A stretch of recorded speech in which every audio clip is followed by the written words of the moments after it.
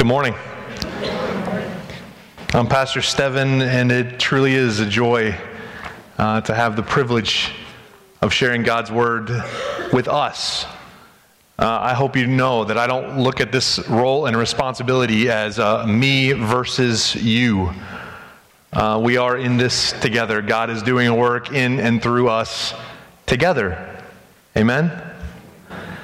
It's been a busy several weeks. It was March the 10th that I last stood here and delivered a message in closing of a series of messages entitled Holy Habits, and specifically about the spiritual discipline of Sabbath and rest. And some of you thought that I took myself literally and just decided to take a Sabbath for a month.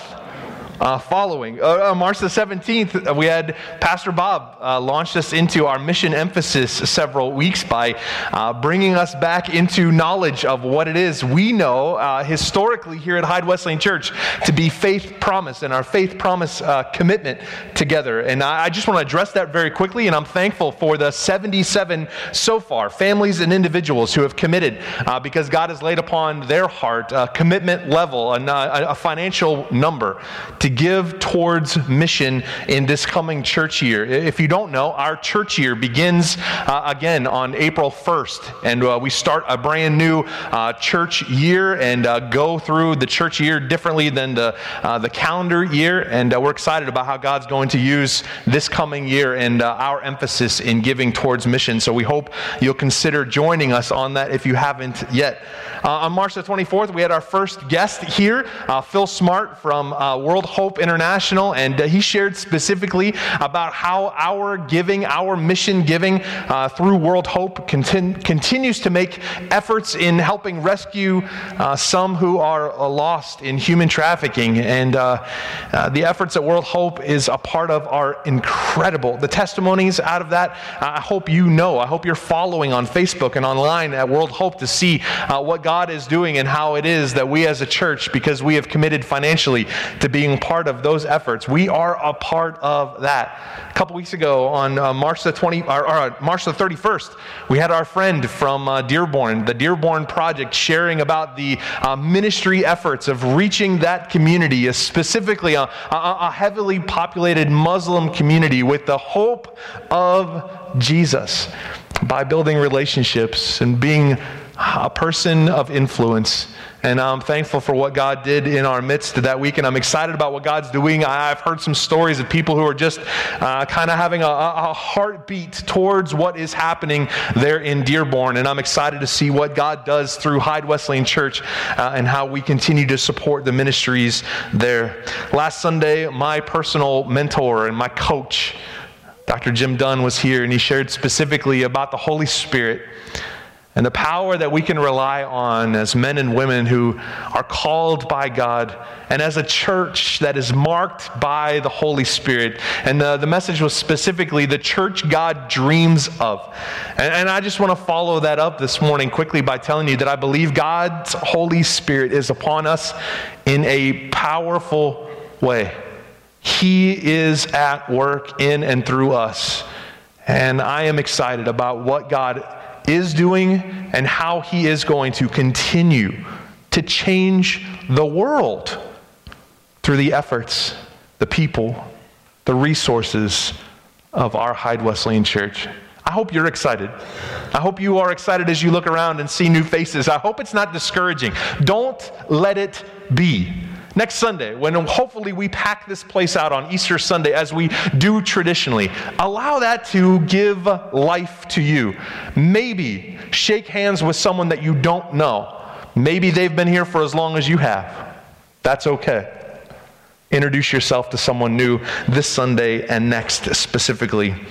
This morning, again, I know some of you wondered if I was ever going to stand here again after the past several weeks because you mentioned it to me in passing.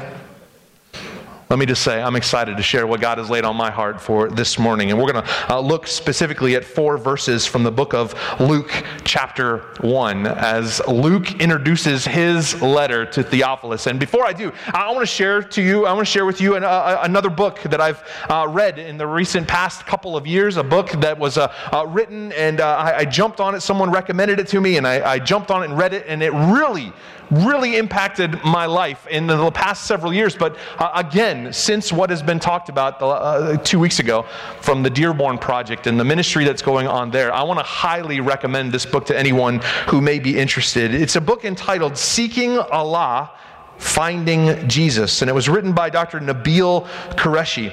The tagline of the book is a devout Muslim encounters Christianity. And Dr. Qureshi is a born-again believer in Jesus Christ and a former devout Muslim. It's a fantastic book. It really sets forth a picture, a testimony of a life transformed by the Word of God. Living proof that God transforms hearts and lives. I wrote some things after I finished reading the book in my own personal journal. Here's what I wrote the morning after I finished reading Seeking Allah, Finding Jesus. Let me read this. I read Seeking Allah, Finding Jesus by Nabeel Qureshi with the hope of getting a much-needed perspective change from the typical Christian apologetics as it relates to navigating the subject of Islam in the Muslim world. What I got was a book I couldn't put down. I couldn't stop highlighting, and I'm not sure what to do with upon completing reading it. Nabeel's account is overwhelming, it's inspiring, it's real. I found myself laughing and crying. Admittedly, I was overwhelmed at the Islamic education I seemed to be receiving while reading. The glossary was helpful, as Nabeel was sure to walk slowly with those of us who are uneducated in Muslim and Islamic terminology. What I appreciated most from the book was Nabeel's candid, personal glimpse at what following Christ cost him personally. I recommend this book not just for its readability and personal account storyline, but for the way it challenges the reader, me, to pursue building relationships with those outside of our own faith circles as a way of growing in our faith and sharing the gospel with action and word. In his book, Nabeel recounts the way he critically researched Christianity for any ounce of validity. His Muslim faith, his foundation, taught him to reject Christianity outright, ridiculing the Bible as authoritative, that Jesus could ever have claimed to be the Son of God, or that Jesus even died on the cross. When Nabeel sought information on these assumptions he had since birth, assumptions he had been taught his whole life, he quickly found that they couldn't be held as tightly as he once had thought. When he started to think and investigate Christianity critically, he found things he could not discredit any longer.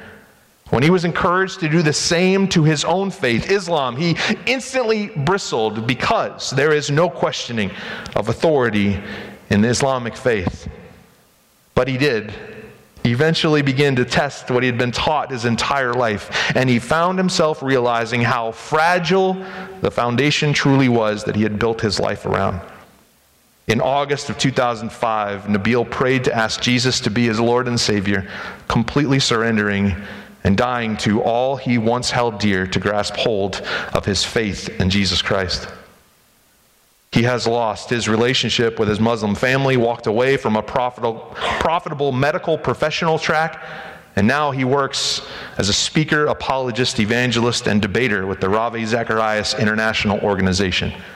One of my favorite parts of Nabeel's story was his coming to faith involved an almost scientific, critical thinking method of investigating the purported claims of Christianity and his then held faith in Islam. One of the biggest issues for Nabeel was how welcoming the Christian faith was to asking tough questions, seeking answers, and the literal working out our faith with fear and trembling. Nabil came to faith in 2005, and just a couple of years ago, he lost a battle to cancer and has now inherited his eternal reward in eternity in heaven with Jesus Christ. I celebrate that with his family. His ministry continues on. His books are continually widely published. His wife carries the banner of Nabil's ministry into corners of the world. It's interesting to watch things unfold because of a life transformed through Jesus Christ. A powerful, powerful story. Again, one of the impacts of the book in my own life revolves around the reality of asking the question sometime or another in my life, not just one time, but again and again, going through seasons of asking, why is it that I believe what I believe? Why is it that my family ascribes to this faith in Jesus Christ? How can I know that I know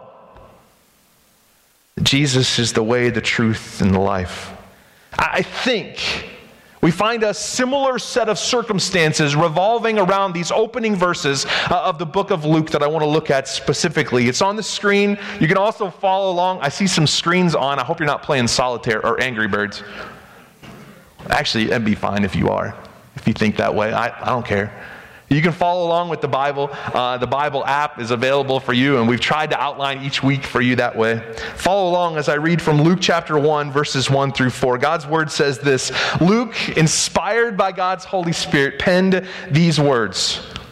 Many people, Luke writes, have set out to write accounts about the events that have been fulfilled among us. They used eyewitness reports circulating among us from the early disciples. Verse 3, having carefully investigated everything from the beginning, I also have decided to write an accurate account for you, most honorable Theophilus, so you can be certain of the truth of everything you were taught. Lord Jesus, please do a work here in us. Transform our hearts and our minds. I pray that you would open our spirits to hear from you today. That you would give us your message today. That you would confirm in us what you are already actively doing. I pray this in Jesus' name. Amen. This morning I want to propose to us that from these short verses of Luke, two very simple things you can write down, you can scribble on an envelope from the seat back in front of you. Two simple reminders of how it is we can be certainly certain about our faith. Certainly certain as Christians of how it is we can hold fast to the foundation for living and pursuing living holy lives. Certainly certain of a faith. If that didn't throw up a red flag for you, I hope someone nudged you and like, oh, that sounds sketchy. Certainly certain of a faith should be an oxymoron. We should admit that out loud. Understand that our stated belief in God, our stated understanding of salvation made available through Jesus Christ, His blood and His blood alone, a stated faith and understanding of our eternal reward for accepting the marvelous gift of grace through Jesus Christ. These things are believed by faith. Faith. A word we throw around an awful lot in Christian circles. Faith is literally belief without concrete proof. But faith that we are called to have as brothers and sisters in Christ is not a blind faith. Beautifully, as Christians today, we are not asked to come into relationship with Jesus Christ simply because someone before us has. We are invited into a personal relationship with Jesus Christ. Not simply, don't settle for it, friends, a corporate, congregational relationship with Jesus. Jesus Christ wants to be your Lord and Savior.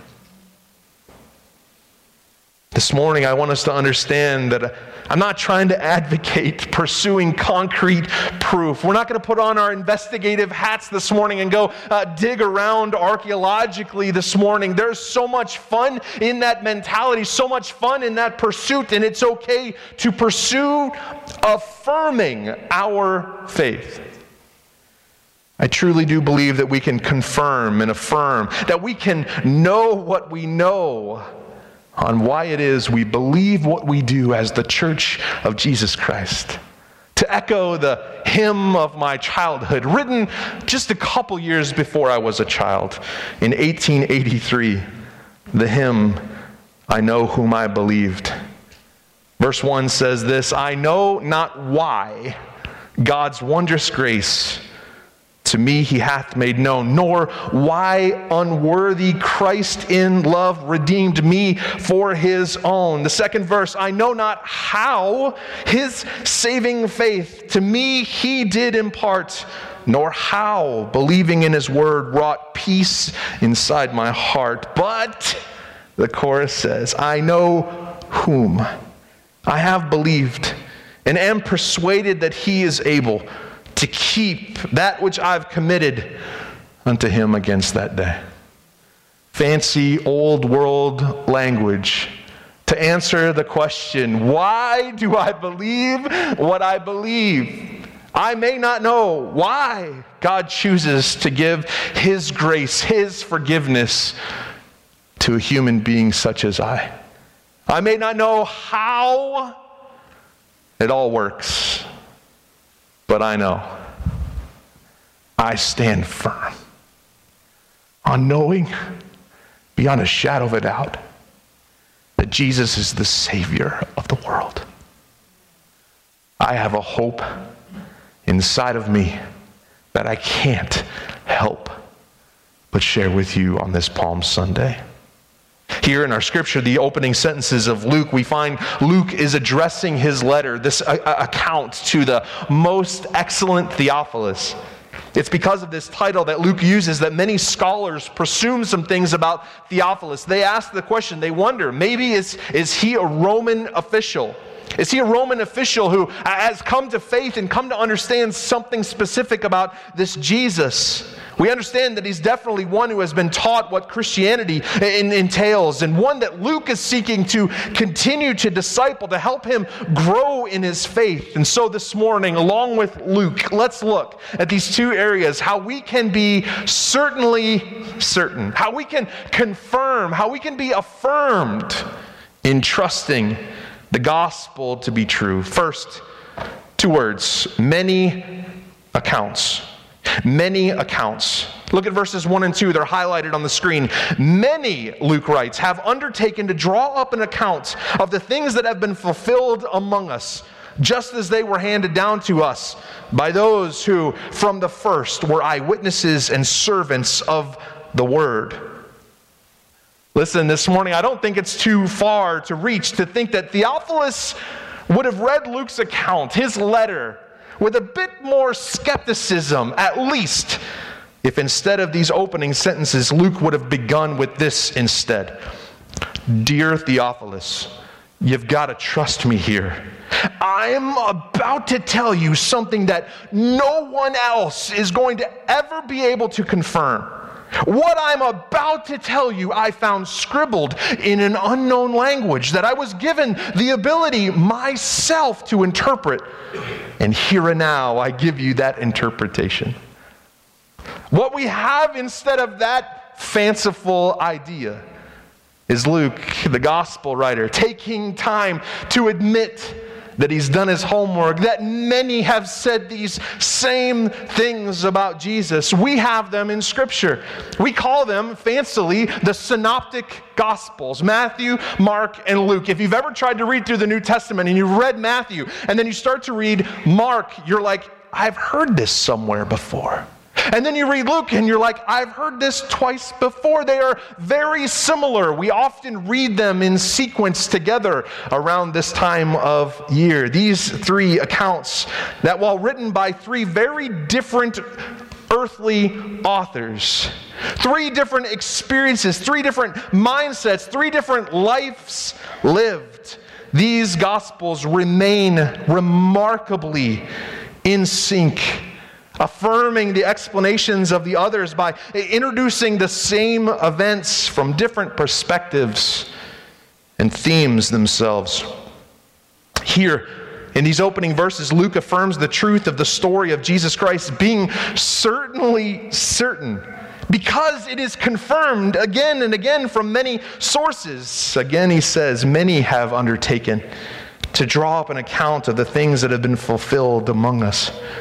The truth is that it was eyewitnesses who handed down the gospel story. It was those who were in the presence of Jesus that gave the gospel account. This is so important for us to acknowledge as believers, because I believe we take for granted that those closest to Jesus were real people.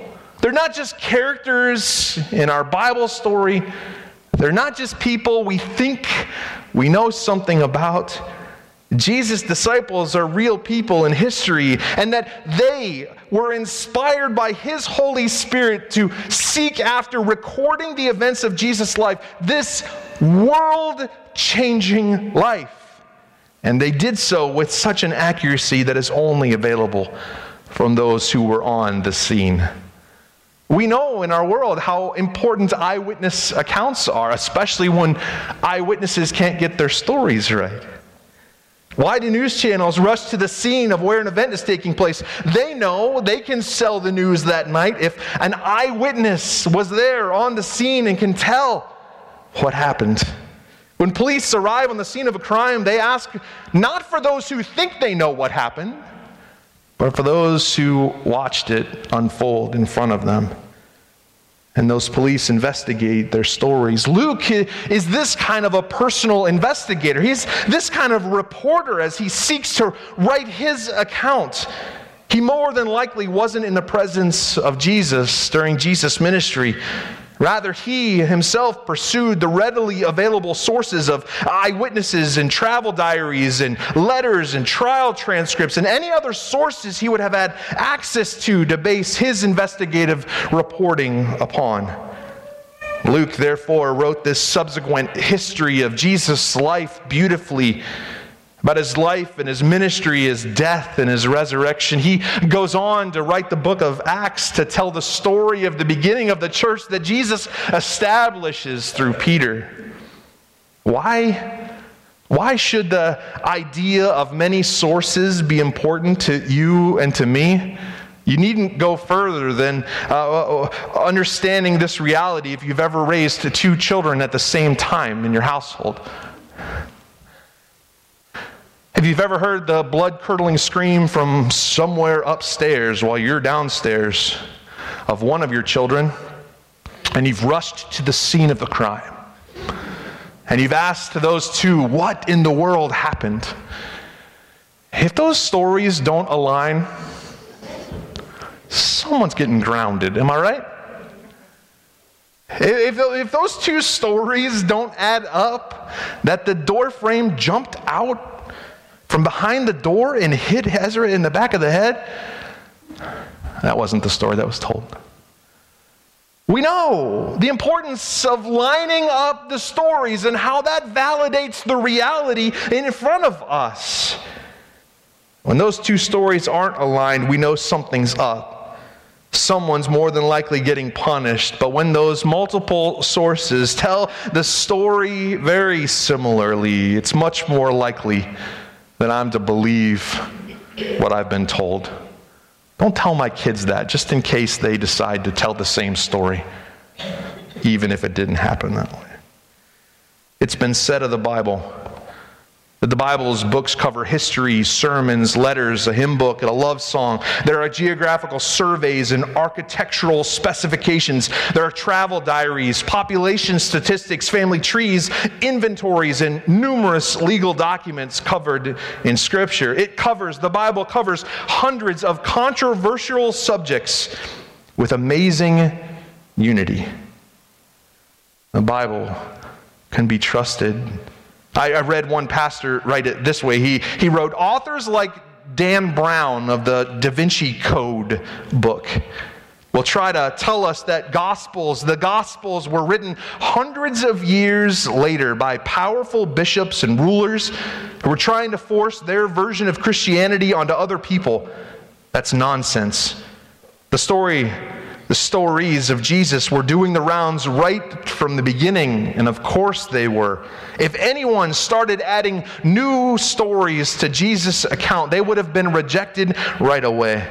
We can trust Luke's account because it matches what others have said about Jesus. We today can be certainly certain. We can affirm and confirm our faith that the Bible is reliable because it is a result of many sources. Many accounts are telling the same story. Secondly, we can be certainly certain. We can affirm our faith because of the ability we have for personal investigation. Personal investigation. Remember what Luke writes in verses 3 and 4 to Theophilus. He says, with this in mind, these many accounts that have been written, since I myself, Luke says, have carefully investigated everything from the beginning, the whole story, I too, Theophilus, decide to write an orderly account for you so that you may know the certainty of the things you have been taught, so that you may know, so that you may be certain the things you have been taught. Apparently, Luke, the physician, Luke, the historian, as he's fondly remembered, after careful personal investigation of the circulating stories of Jesus, found them to be overwhelmingly affirming, so much so that he too found it necessary, inspired by God's Holy Spirit, to write himself an orderly account, to put it on papyrus, to give the account of what he knew to be true. The purpose, initially, was for Theophilus, whoever he may be, to receive the same kind of clarity and certainty, to have the same affirmation in his life that Luke had personally experienced. I think there's some important truth here for us today as we seek affirmation in believing what we believe. You know that one of the tried and true evangelistic methods of the church today is to challenge someone who may not yet know the truth of Jesus. They may not be completely all in. They haven't sold out. They haven't surrendered. They haven't said, I believe what you believe. We challenge them oftentimes to possibly read through something like the book of John in the New Testament. We challenge them in that moment. We know that the Gospel of John or any of the Bible, hand it to someone and allow the work of the Holy Spirit through the reading of His Word and the understanding and the investigating that can happen in that moment to do a work of transformation. We believe that the truth of the Bible holds up to the scrutiny of personal investigation. It's why our Gideon brothers make sure that they do their best to place Bibles in as many hotel rooms and hospital rooms as is possible, to hand out New Testaments on college campuses, to spread the truth of Jesus by sharing His Word. Do you understand? Have you taken for granted the reality that there's no fear in our belief, in our faith in Christianity, in our desire to know Jesus? There is no fear that if the truth was revealed, our foundation would be shaky. Do you know that? There's no secretive society that exists that's trying to create Christianity to be something that it's not. We know it holds fast. Our foundation is firm. We can trust God's Word. Jesus Himself claimed not to be a way, but to be the way, the truth, and the life. In Nabil's book, again, Seeking Allah and Finding Jesus, one of the ways his Islamic Muslim foundations began to crumble underneath him was when he had specific questions about passages from his book, the Quran.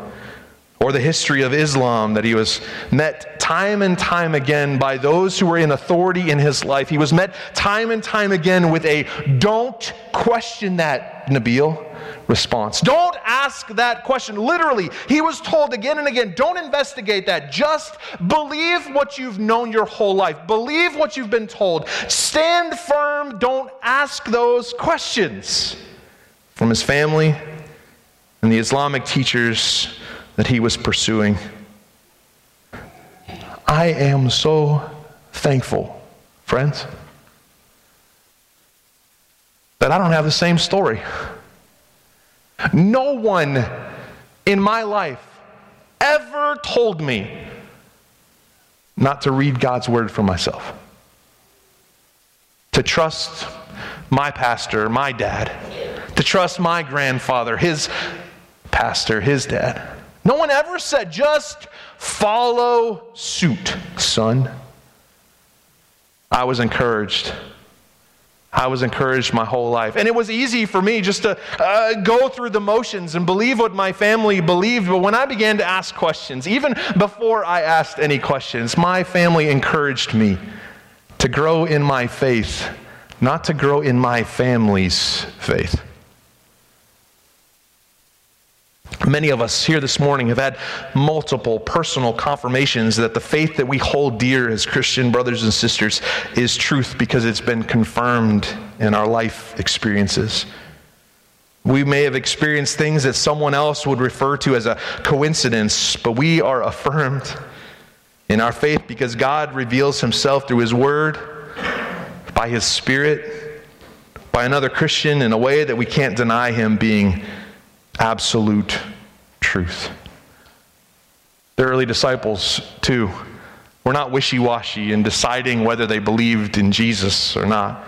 They weren't wishy-washy in whether they should pursue the things of Christ and continue on in a lifestyle of repeating the story of the truth of Jesus.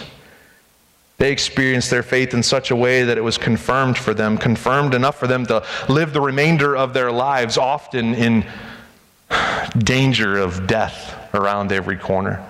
Traditionally, most of them met a gruesome death and martyrdom. Peter, traditionally, is crucified head down. Andrew, crucified. James, beheaded. John, banished to the island of Patmos. Philip, martyred in Turkey. Bartholomew, skinned alive and then beheaded. Thomas, speared to death. These disciples, many of these sitting in our seats this morning, have surrendered a lot to pursue the things of Jesus. We most often hear the stories when we talk about those who are in other countries surrendering everything for the cause of Christ. At this point of Luke's personal investigation, it's more than simply affirming that Luke did good investigations, that he did good work, that he wrote a good report. It's also a reminder for you and for me that our faith, our pursuit, our belief, what we believe, to know what we know, stands up to personal investigation.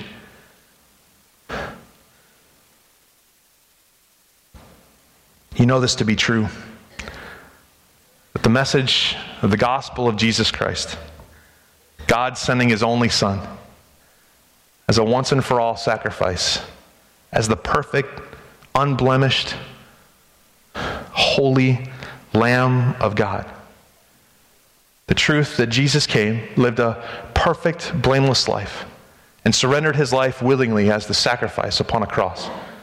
That he was died, buried, and he rose again on the third day. The truth of that, the resurrection of Jesus, the conquering sin and death, the truth of that is such a complex, how does it all work? It's so complex in its hugeness, and yet it's so simple that we believe with all of our hearts that right now, a 4-year-old is being taught that truth, and that they can make a decision to follow after Jesus. That a toddler is being presented that truth in a nursery right now. And we believe and we know that their life can be forever transformed. Our job, our role as a church, as a discipling culture, is to come alongside those young people, young in the faith, not just young numerically, but young in their understanding of who Jesus is. Our role is coming alongside and discipling, walking with, not just for someone else to receive the knowledge, but for us to grow in our faith as we walk alongside someone, as we teach them the ways of Jesus, as we walk through Scripture, as we decide and discern, as we walk through tough conversations, as our culture continues to turn its back on God. We have to be in this together. One of my jobs as a dad is to take off my pastor hat and be a dad who disciples his kids. Two who are young in the faith that I don't want ever to be guilty of them having said, yeah, my parents, they have a belief. I want them to know that they know, to be certainly certain. We have this conversation often with our kids. We invite them to ask tough questions. We try to create a culture in our household of asking questions that make us go, oh, ask your mother. No, that's another conversation. I want our household to be a comfortable place to ask questions. Similarly, I want our church family, I want this place to be a place that we can work through the tensions that exist, to have tough conversations, to talk about black and white stuff, to answer some questions that are being asked all around us, to work through our fear with faith, work through our faith with fear and trembling. Will you stand with me in closing? We know that the Bible contains a lifetime of pursuable knowledge, and we believe that we can grow in faith every single day as we not only study God's living word, but as we apply it to our lives. From Luke's opening sentences to the very honorable Theophilus, we too can hold fast to our faith's certainty because of its many accounts. Generations who have given their all for the cause of Christ. And the opportunity we have today, the joy, the privilege we have of personal investigation, of asking tough questions. There's nothing in this life that God says, nope, not going to help you through it. He's walking with us each and every day. And we can choose to lean into that. He is the source. Let's pray. Lord Jesus, for the one here this morning who may be struggling with doubt,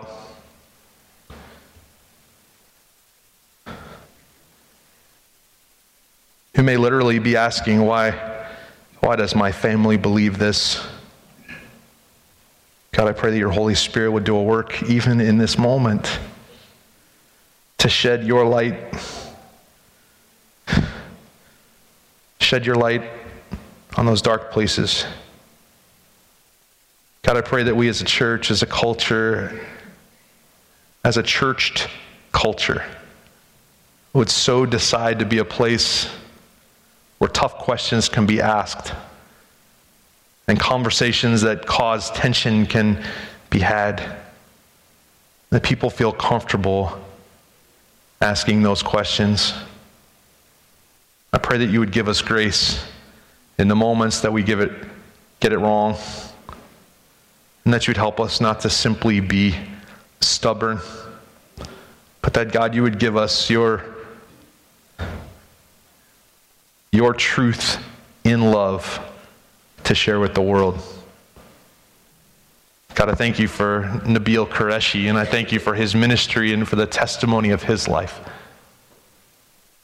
I thank you for the testimony of a transformed life that we saw during our offering this morning.